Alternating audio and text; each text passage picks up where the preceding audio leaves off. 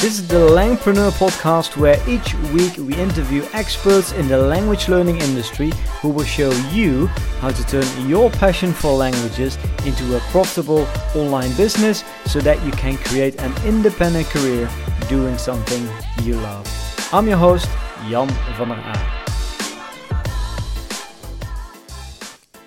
Hey everybody, it's Jan. You're listening to the Langpreneur podcast. I have a question for you. Have you ever lived abroad? If you like learning languages, or if you like teaching foreign languages, well, there is a big chance that you have lived abroad at a certain stage in your life, right? Maybe you're even living abroad right now. I spent quite some time abroad. I spent actually most of my 20s in other countries, running online businesses. I spent like a year it was less than that, like half a year in Brazil, a few months in Morocco, and then like 2 years in China. Almost a year in Indonesia, and I also did a few summer school semesters, or summer semesters as they call them, in South Korea. Now, when I was there, I was already fluent in Mandarin, and I was like, okay, why not learn Korean as well? So I went to the internet and I searched for YouTube channels, websites to learn Korean. Now, I learned about this brand called Talk to Me in Korean. And I also learned that he was organizing these language exchanges in Seoul. Now, I was in Seoul at the time, so I actually decided to go to one of his events. It was like 150 people, super crowded. Hyunwoo was there as well, of course. I had a brief chance to say hello to him. And that was it. I went back to the Netherlands. I didn't continue with my Korean studies. And up until recently, we're thinking, okay, who can I interview next on the podcast? So I thought about Hyunwoo. I contacted him. I said, hey, I'm this guy. Actually went to one of your language exchanges like 8 years ago or something. I'm sure you don't remember me. But fortunately, he was kind enough to make some free time and do an interview with us. So that's my guest for today. Hyunwoo Sun, the founder of Talk to Me in Korean, one of the most popular resources when it comes to learning Korean, and they really conquered the whole industry basically. In this interview, we're going to learn how Hyunwoo grew a huge audience in a niche market, the importance of building a lifelong relationships with your audience, and why your books should be Instagrammable. You're also, of course, going to learn what he means by that. He really refreshed the whole Korean learning industry, if that's a word. And in this interview, you're going to learn about his story and learn how he did it. Sounds good? Now, before we get started with the interview, let's first say thank you to our sponsor. So are you building an online language business, and are you at a point where you need help, where you need some expert advice when it comes to taking your business to the next level?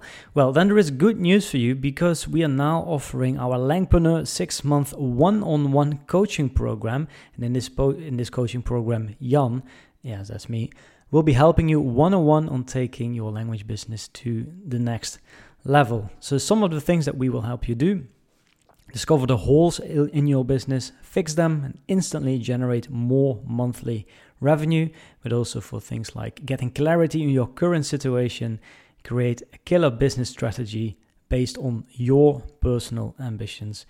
And if you want to grow your language business, then this is really a unique chance.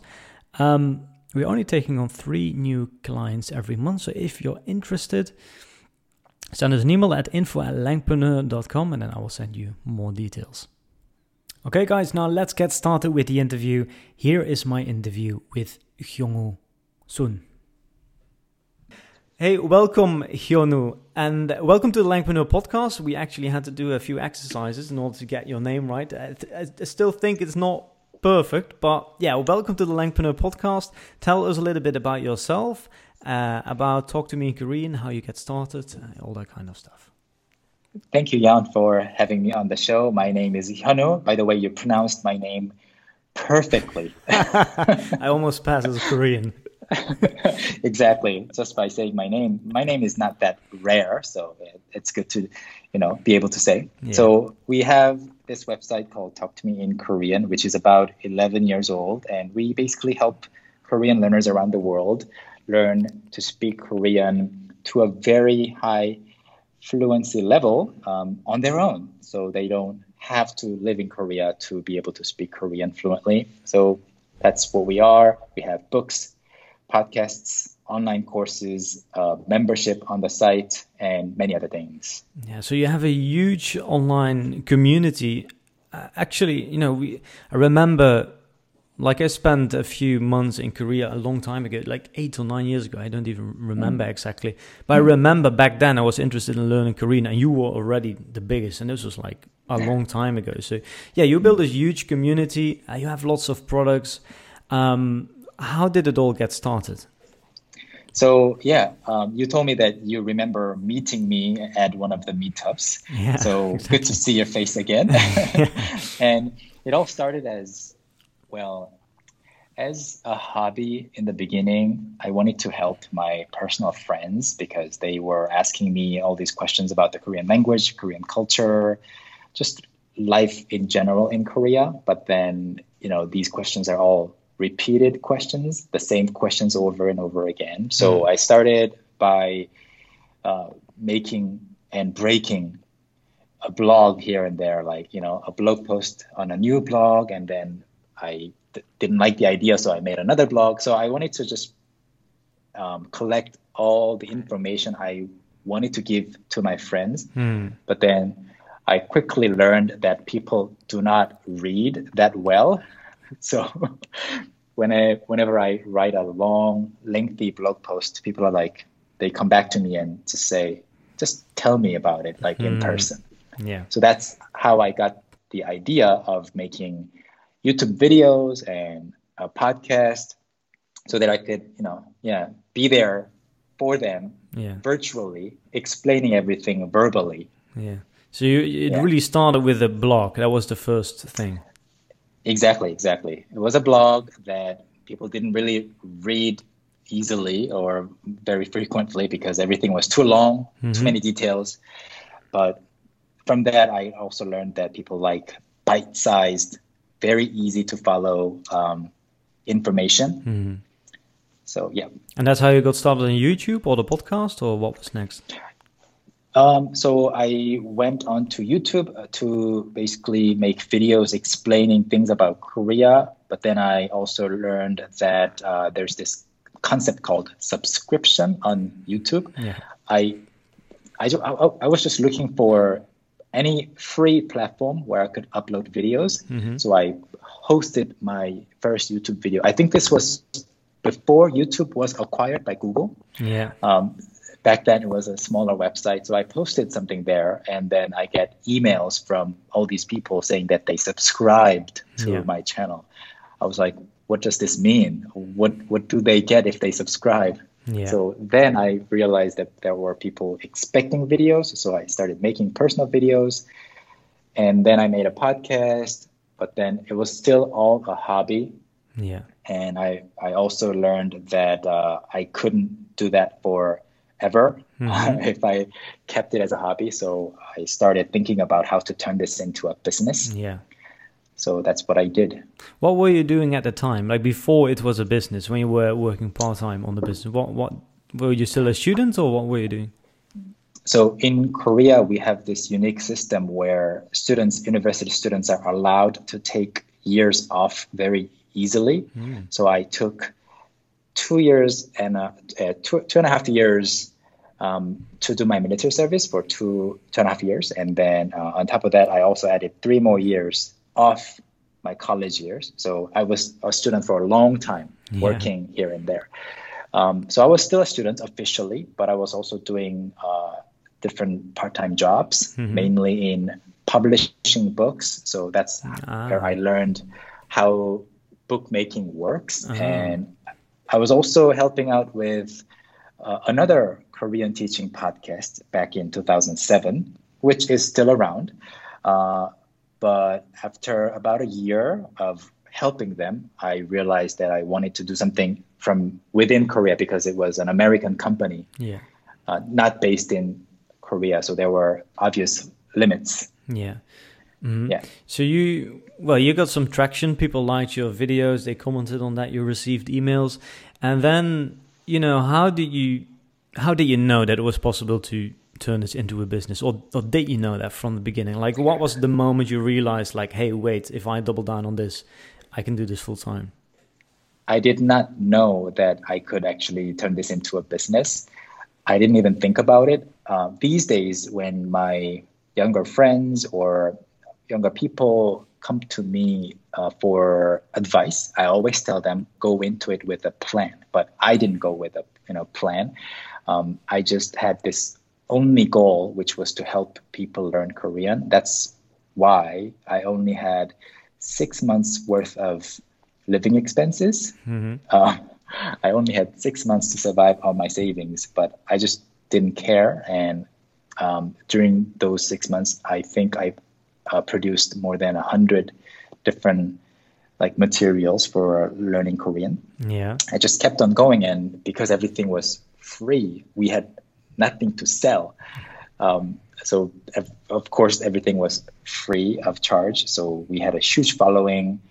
Quickly, more than 30,000 people liked our Facebook page very, very, very quickly. And this was back in 2010 or 2009, 2010, yes. So, but luckily, when I was about to run out of money, because we were so rapidly growing on social media, there was this company that approached us with a business idea or a proposal where we would run the official Facebook page of a Korean government body. So we were offered a little bit of steady income for a year so that we could actually focus even more on creating content for free. So that was kind of an extension to our lifeline, I think. Yeah. So that was good and bad at the same time, because good, all the Talk to Me in Korean followers didn't have to worry about us suddenly turning into a very profit-oriented business.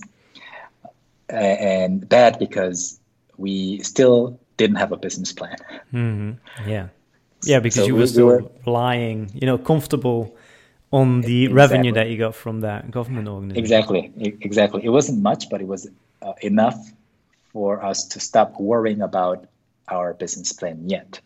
So that went on for a bit, and then I came to the conclusion that I cannot go on forever like this. So we, in a metaphorical way, we burned the bridge. We were like, we don't want to do it anymore. We will survive on our own. And that's when we looked into things. And by then we had a bigger following. So we asked people a little more openly, how can we do this together? What would you buy from us if we make something? Yeah. So people suggested the obvious ideas, ebooks, books, etc. So that's when things got more serious. So we now have more than 30 books that we printed ourselves, and our books are top quality. They're really beautifully designed. And we also carry other publishers' books as well that they want to sell through us to reach a wider audience. Yeah. Yeah. So these days, Talk to Me in Korean is more than, it's more like a publishing company then.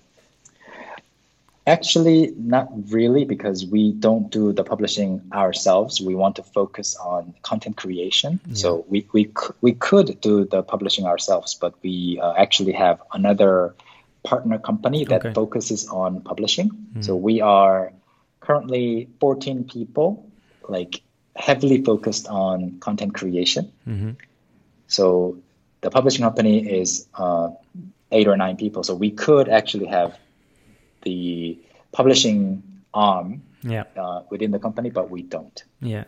Then let's first go back before we start with all the exciting stuff. Let's first go back to that point where you turn it into an online business, because how big was your following at the time? Just for our listeners to get an idea of how big of a following you need to have in order to really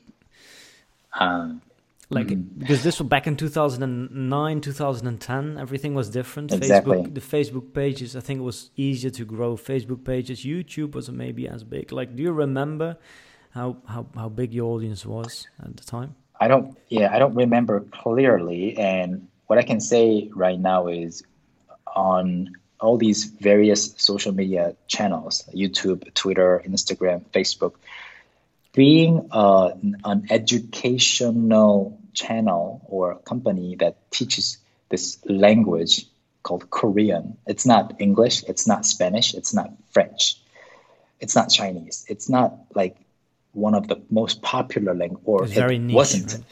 Yeah, it's very niche market. So having a Korean teaching YouTube channel or Instagram account, we never, not even once, we never had an explosive growth point.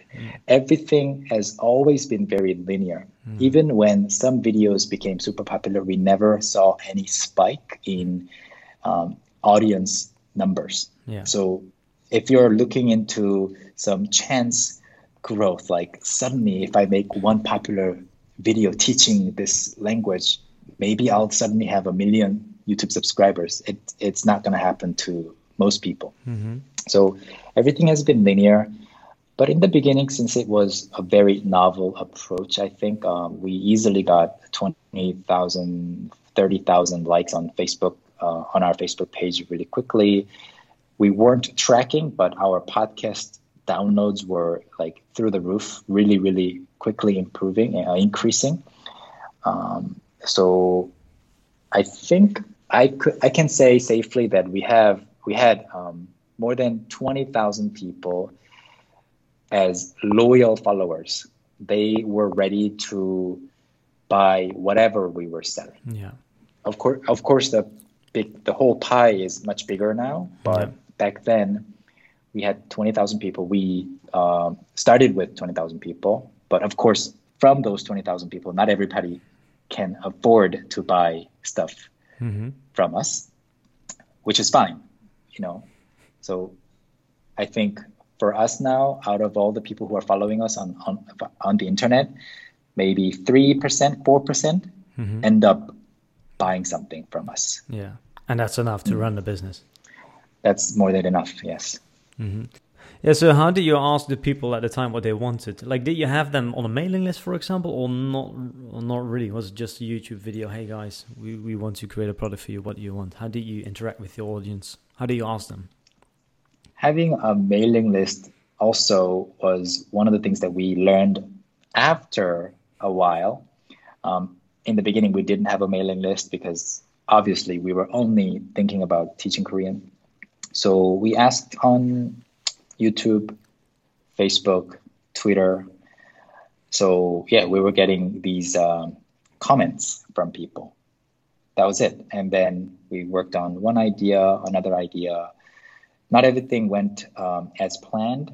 The first book that we published, the first few books that we published, we had to stop selling them because we had this legal problem with our first publisher. So we went through a long lawsuit and we won because we were right, they weren't. And but it took us 2 years to win that lawsuit. So that was a huge waste of time and money. So things were complicated, but we were dedicated to teaching Korean. So yeah, we pulled through. So even from the beginning, you launched your books through a publisher. You never directly sold like ebooks to your audience. Why did you decide to do all of that through a publisher?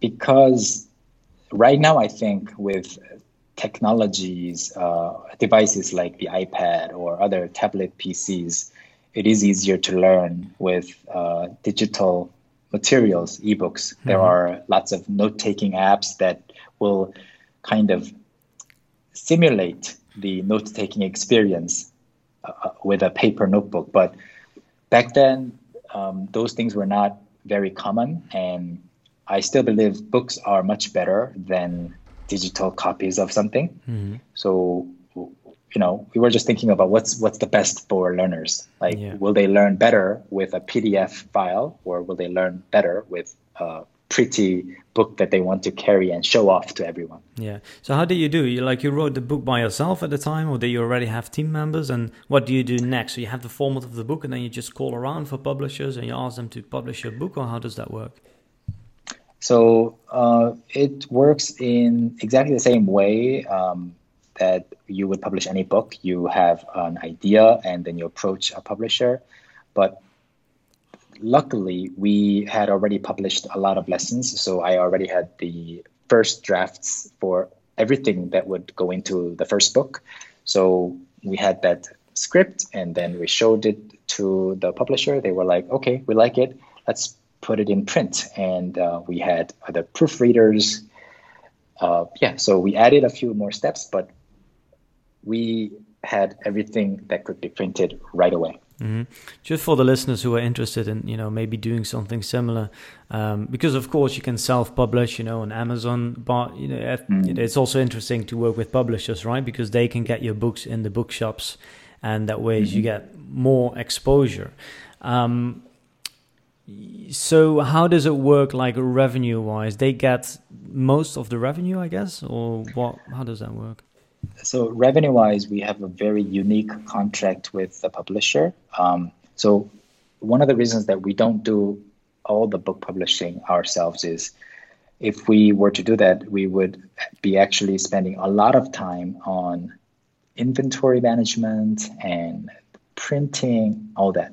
We only have a few sets of every book that we published in the office. We don't even have the warehouse in the same building. Mm-hmm. It's across the street. So I only visit, occasionally. So we don't have to worry about that. We just focus on content creation. And because our website has many daily visitors, the majority of the sales actually happen on our site. Okay, yeah. So we have a author contract, but at the same time, we also have the distributor contract. Yeah, okay. So the revenue split is a little bit unique. Because you make most of the sales yourself.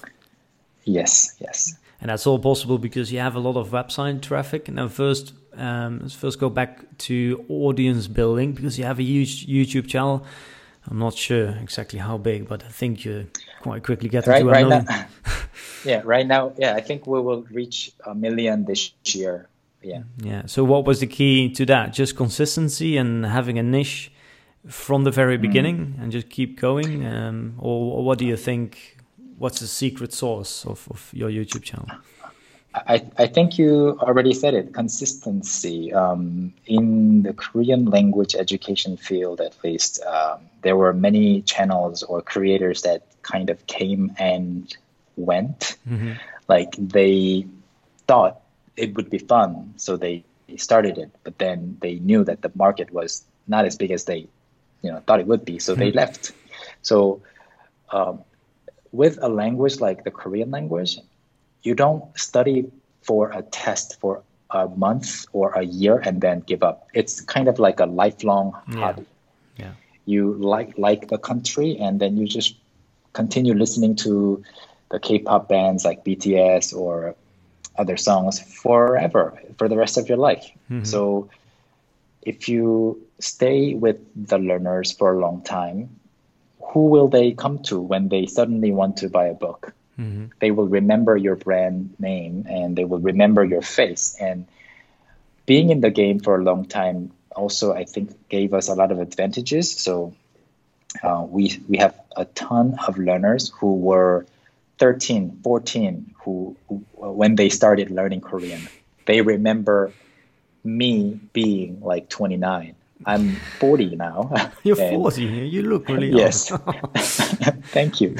So they remember the younger version of Hyunwoo, and they were, also there when they were quite young as well. So we have a long relationship. A lifelong relationship here. Yeah, and you recently had your daughter be born. Congratulations! Yeah, I heard in a previous podcast episode, and when you go through a life event like that, it's all meaningful, right? So when one person remembers writing a comment using one of the lessons grammar point, making a sample sentence about like, oh, I'm getting married next month. Like they will remember that, that experience. And then when they come back 7 years later, they can tell us, by the way, I told you that I was getting married. You might not remember, but now I have a 5-year-old daughter or son.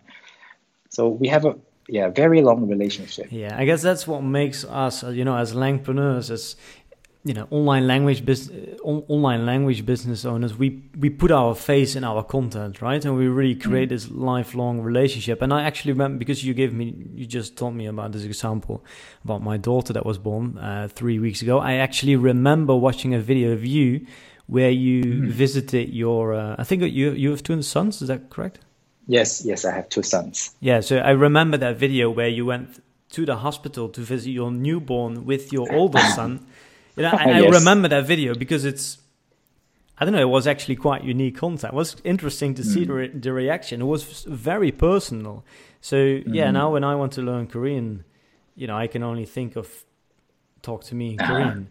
So maybe that's the secret sauce. Be personal, and you're doing a good job at that. Obviously. Thank you. Is YouTube your biggest traffic source, or where does most of your traffic come from? Do you know that? At first, I think it was, but not anymore. People thankfully just remember our website name. And whenever they want to learn Korean, they just go to talktomeinkorean.com. Mm-hmm. And when we look at the analytics data, people just come directly to the site. It's not like people just randomly watch our video and then they're directed to the site. People just come directly. And that's a good thing for us because that's where our products are, our courses are sold, and that way we grow as a company and that we can give back to the community even more materials. Yeah. Now you have so many courses. Do you also have digital courses, by the way, or are you mostly selling books?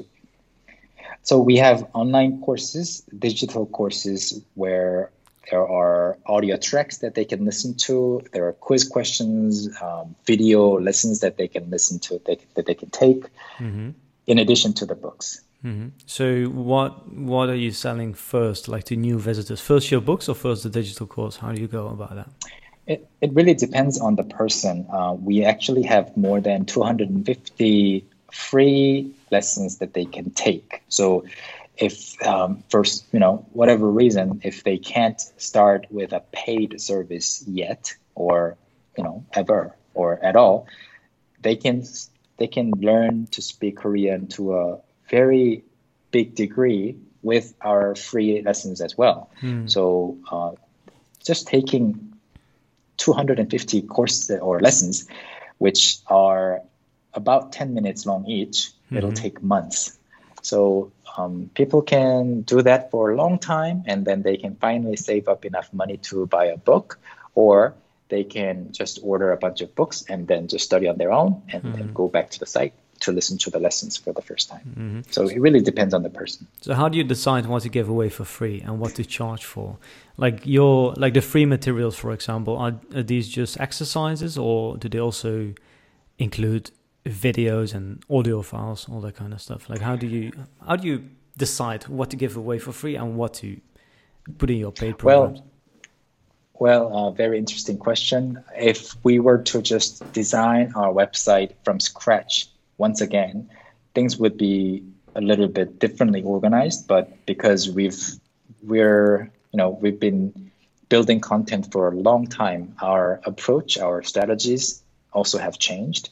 So initially, since we started publishing these core grammar lessons for free because we wanted to help people, we never switched those core grammar lessons to a paid content model.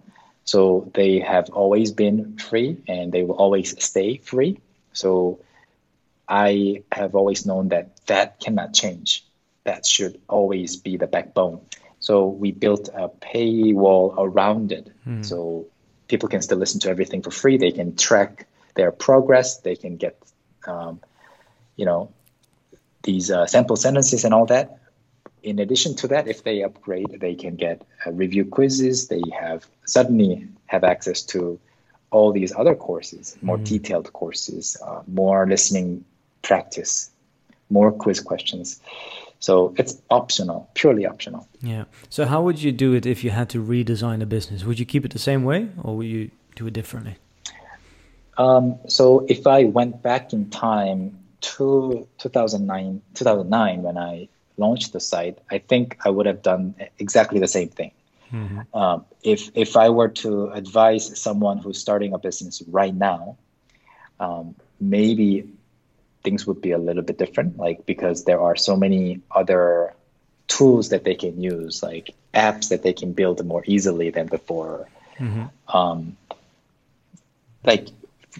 Back then, being a one-person YouTuber teaching a language, only relying on YouTube revenue was impossible.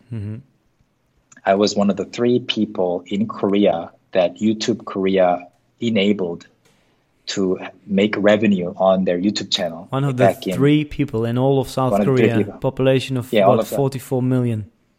Yes, so I was a very ancient YouTuber in Korea. This happened in 2010. So in 2009, 8, 7, my first YouTube video was uploaded in 2006.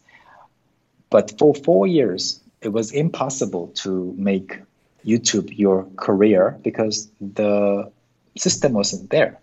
But now there are so many like set formulas that you can follow. Yeah. So I think it's much easier than before to be a one-person creator business on YouTube.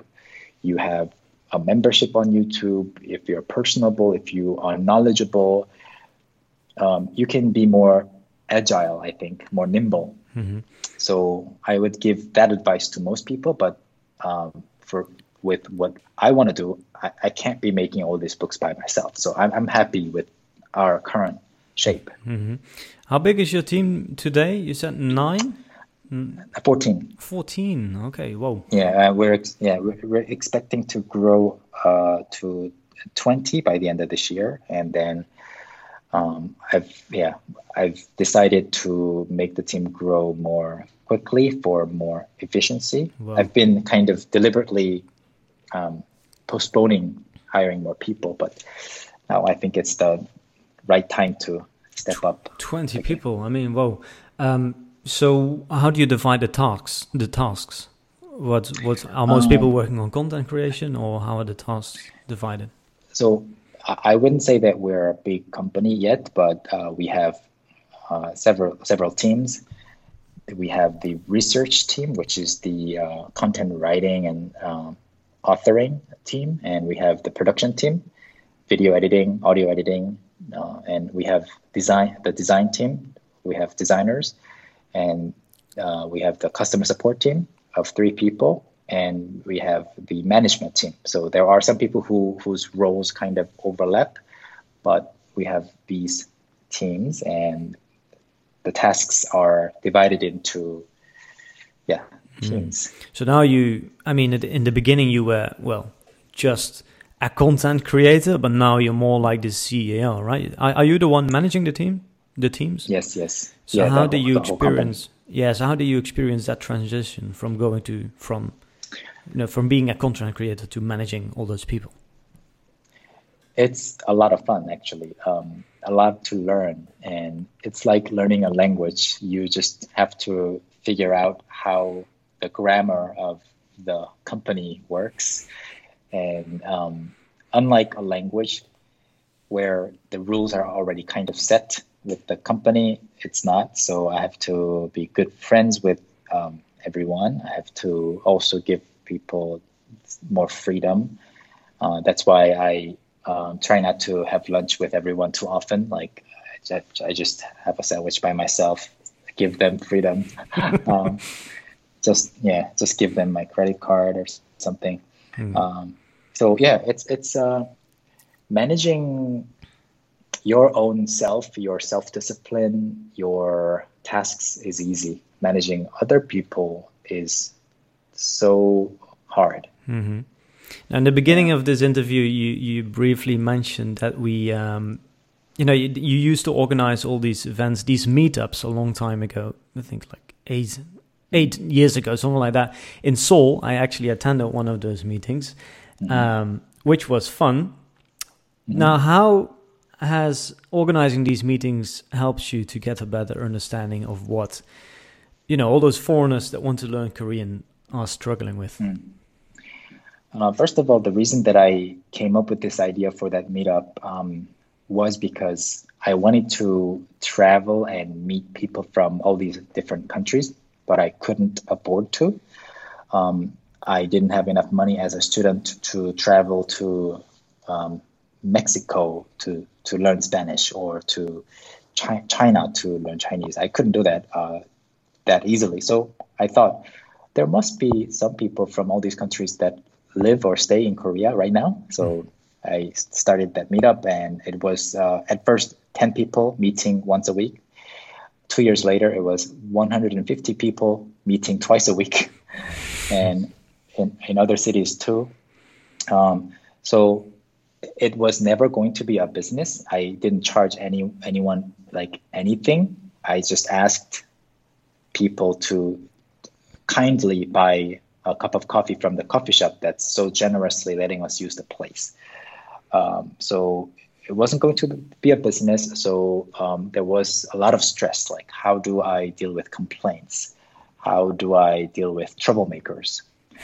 So it was a lot of work, but just doing something out of pure volition, like pure personal motivation, I think helped me a lot. Like nobody was asking me to do it. If I stopped that meetup just the next day for no reason, nobody could blame me because it was my meetup. It was my idea. But I continued for 8 years, and just seeing people's happy faces, and there were so many couples who were made in those meetups, and all because of you. Partially because of the meetup, and so many people actually got married through those meetups, and Whoa. some people, some new people were born because of those meetups, and just seeing that happen was a pure joy, even though it meant I couldn't get as much practice as I wanted personally. I was there managing people half of the time. The other half, I was just exhausted. But it was fun. So why were these meetings so successful? Did you already have a big online following at the time, or how did all those people find you? Just word of mouth. There were other meetups in Korea back then, but they were all charging like $10 per person, and there was always a lack of balance. There were too many Koreans, too many foreigners, like maybe, yeah. So, and because the other meetups I heard about were businesses, when there were not enough people, they would disappear or something like that, But because it was a pure hobby for me, it didn't affect me. So we just had a lot of fun. I made a lot of good friends. Yeah, to me it sounds like, just talking to you, it really sounds like one of the reasons for your success is that you did a lot of stuff for free in the beginning, right? Like with these meetups, you were the only meetup that was doing all of this, was organizing all the meetups for free. And then the same with Talk to Me in Korean back in the day, you were, well, the only YouTube channel, or the only that really created content and gave a lot of stuff away for free. Do you think that's one of the secrets to how you get traction in the beginning? I think I can say yes, and I think it's it's relatable for a lot of YouTube creators too, because in the beginning, YouTube doesn't even allow you to monetize your videos until you have certain, view counts. So it's kind of like starting a YouTube channel, although the concept of starting a YouTube channel and monetizing your videos eventually didn't exist back then. I just wanted to create content that could benefit people all around the world. And the idea of my freely downloadable podcast episodes stored in so many people's pockets, iPods or MP3 players of other brands, it just thrilled me. And because I live in Seoul, I bumped into so many people along, over the past decade, saying, "Oh, I know you. I've been listening to you. I listen to your voice like every day," and that humbles me. I feel like I'm honored to be given so much of their time. I think it's the same with any podcast, but when somebody listens to you every day for like 30 minutes, it's just an honor that they would do that for you. They could be doing so many other things too, but they choose to listen. They choose to give you their attention. So I'm thankful, but giving away free content and helping people for free definitely helped me achieve my goals. Yes. Well, that's huge. You have lots of courses. I mean, as we briefly mentioned on your website, I think you have you're selling over 30 books. How do you go about creating new materials or course creation? Let's say, I'm getting started. I also have an online following and I have people that want to buy from me. Like, what do you do next? You ask them what they want, and then how do you create all these materials? It really depends on how big of an organization or how big you want the team to be. If you want to continue being on a one-person creator, I wouldn't advise you to start building the curriculum from scratch. Like, don't think about creating 10 different grammar books within a year, because it's impossible and you will never get there without anybody's help. Maybe if you want to do it on your own, create some fun vocabulary books, because most language learners, they have maybe 3 or 4 grammar books for any language, but they can have more than 10 different vocabulary books, because vocabulary books are like dessert or side dishes, but you can only have 2 or 3 main courses, right? So I wouldn't advise you to start with a grammar curriculum, but something fun like a phrase book, travel phrases, vocabulary. Just test the market and see if people will like your ideas and all that. But if you want to start as a big team, maybe you want to get an investment from a big corporation, plan well and think about 10 years from now, and what you want to be remembered the most for. Do you want to be remembered as that company that makes language learning all gamified, or do you want to be remembered as that voice only teacher or something like that? I want to be remembered as a teacher that understands the learner's struggles, because I also like learning languages.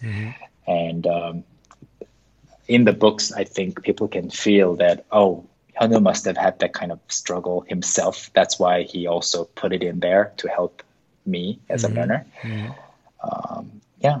So how can people create those books by themselves? Because most of our listeners, they either work by themselves or they have small teams. Like, let's say I want to create a phrase book.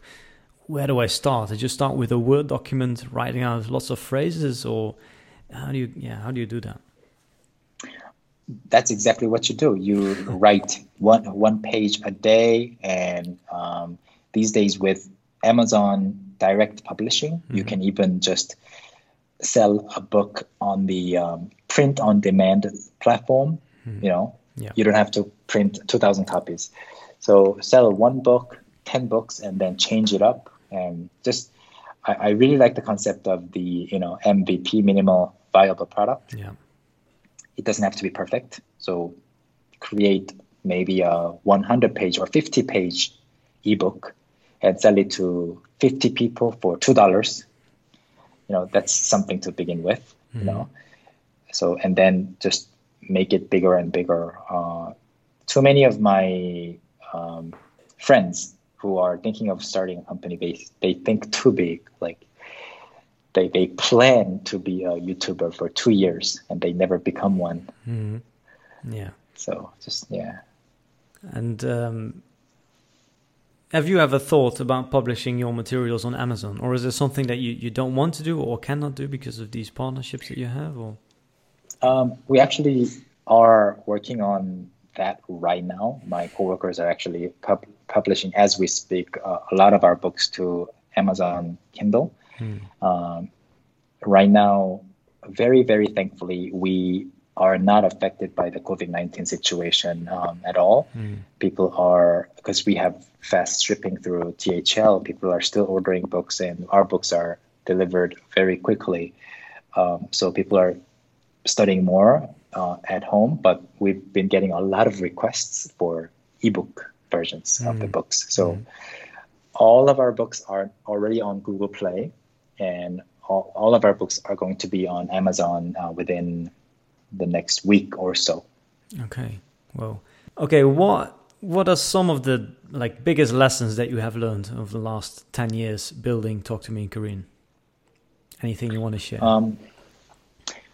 First of all, first of all, this is my dream job. There's nothing else that I would rather be doing other than this. I love what I'm doing, and I think, especially if you love learning languages or teaching languages, having a business based on the language that you want to teach or you love learning or teaching can be a great option for many people. We often talk about monopoly or how you have to be number one in the industry to survive. But I think if you stay, small as a business or as a team, there's always room for more channels, more language entrepreneurs. So I recommend that more and more people go into this, get into the business of teaching languages online. Yeah. So what I've learned is, in a summary,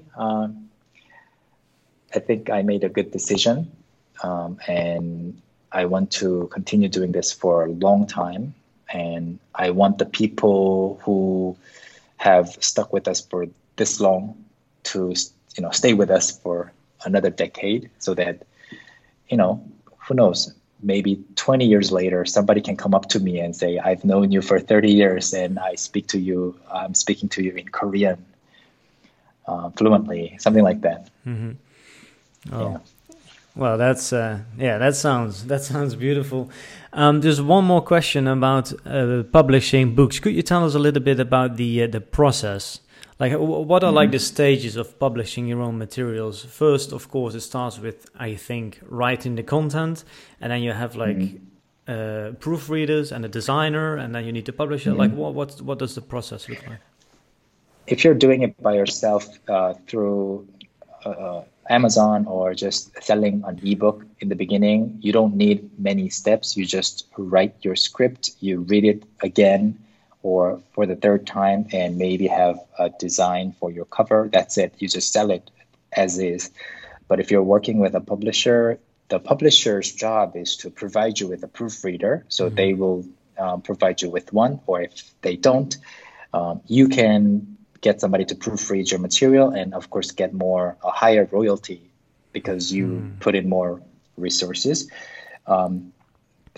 That's just it. And we proofread 4 times for errors and typos. Do you proofread from different angles or not really? Is there one proofreader he looks at if the translations are correct, and then another proofreading who looks at the Korean text, or not really? Yeah, we have 2 people proofread 2 times each. One person looks at the Korean part mostly, and the other person looks at the English part mostly. And then the publisher also goes through the whole thing one more time. So Of course, there are some things that are still found after production, so we also fix it in the next batch. But the process itself isn't that complicated. Like if you look at all these tons of books that you see in the bookstores, I think the biggest hurdle is deciding to make this happen. Like you decide that you will have your book published and distributed in the bookstores in 3 months. That's the biggest step. What's the title? What is it about? How much is it? And what am I going to say about the book on my Instagram or something like that? Before this interview, you told me that, even the professors at university, the students at university are using your books. How did that go? They just found it naturally and picked it up, started using it, or did you actively promote that? So I don't know if it's a good thing or a bad thing, but a lot of the traditional Korean language teaching textbooks are old, or they were written a long time ago. Or even if the books are written like recently, the design process doesn't emphasize heavily on the beauty of the books. So the books are good, but they look boring.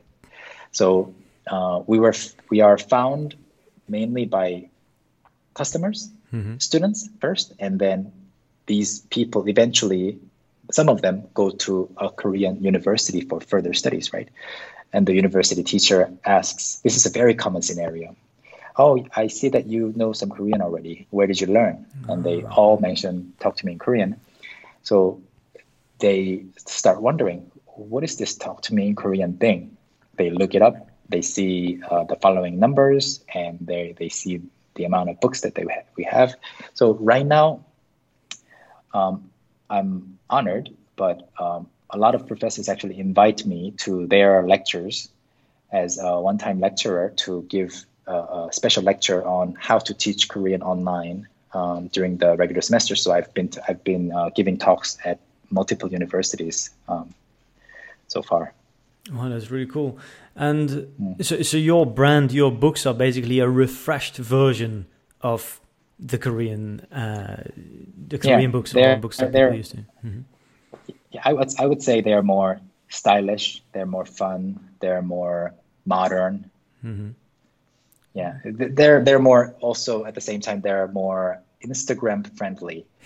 Also important. You can hold some of our books like this and like pose for a photo, and you wouldn't be embarrassed with our books. Yeah, you look good, right? Everyone can see that you're learning Korean with these cool books. Exactly. You have some beautiful, pretty books, but if you pick up any other regular university course material, no, you don't want to be seen with some of those books. So I think the design is also important. Yeah, so how important do you think it is for your books to be Instagrammable? Like, do you think that Instagram and people sharing all those pictures with your book, do you think that this has really contributed to the success of your books? I think it's essential. Really? When you post something on social media is a very important part of our daily life. When you post something, even when you go for a walk or like go for a run, if you happen to be wearing something tacky, something not stylish, you are not going to post that photo. But if you have a brand new phone and the phone looks great, or it looks expensive, or you have a beautifully redesigned room, you will post more pictures of the new thing. And that's how other people know what you're up to. And the next time you meet somebody, instead of the boring hellos or how are yous, they will ask you, oh, I saw on Instagram that you got that new t-shirt or that new it's a conversation starter. Design. Exactly. And that's what keeps people going. Like when you share beautiful books, there will be more conversation about the books. If you get to post at least one more picture because the books are more pretty, I think it's a huge success for the learner. Yeah. Because that puts you one step further ahead of other people. So maybe that's also a good reason to publish like physical books, because people can hold them in front of them and promote it for you on social media. Exactly. People are all the same in some ways. So that's why many businesses make their packaging pretty. That's really interesting, because one of the questions that I asked myself before this interview is like, okay, how could this become so big, right? And I think I'm getting an understanding of how it works. You can confirm if I'm right or not. So from what I've seen, like from the beginning, basically, well, you were one of the early movers, right? One of the first people in Korea who got started with a YouTube channel, sharing lots of stuff for free, helping people learning Korean. So I think you got some traction there.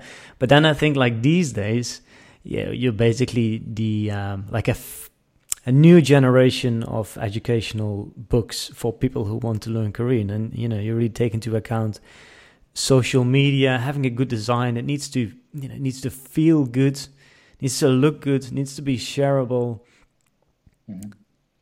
Yeah. Do you agree? Like, do you think that that's what makes your brand unique? I agree. And in the heart of all that, if you don't have good content, all of that doesn't matter. So you need to start with good content. And I hire people, like when I hire new people, I always look at their content ideas and their work ethics, all that, but more importantly, like their personality. Does that person's personality match the personality of the company? Because when we are close friends, when we work together more enjoyably, good things come out. It's better energy.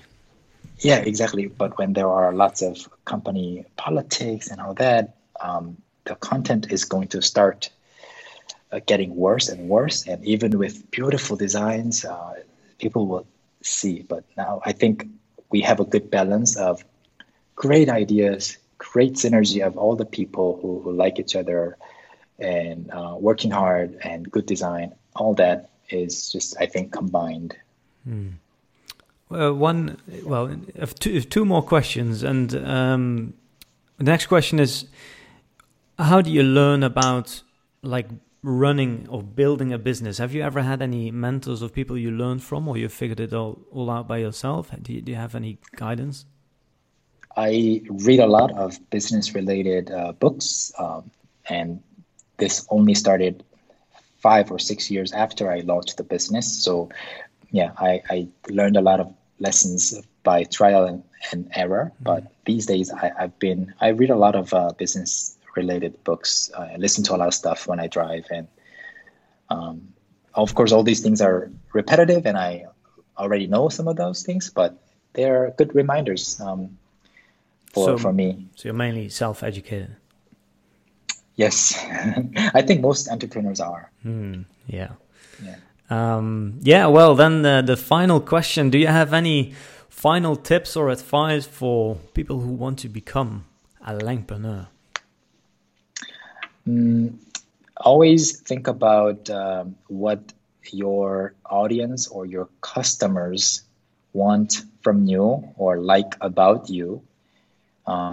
Don't copy other people's success models, because you're not them and they're not you. So just be true to yourself. And I teach Korean mainly in English, and I know my English is not perfect, but it's fine because my Korean is perfect.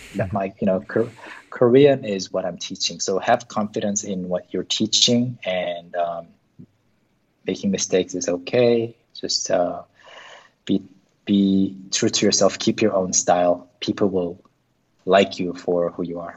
Well, thank you. Well, really a pleasure to have you on the interview. If people want to learn more about you and about what you do, where can they go?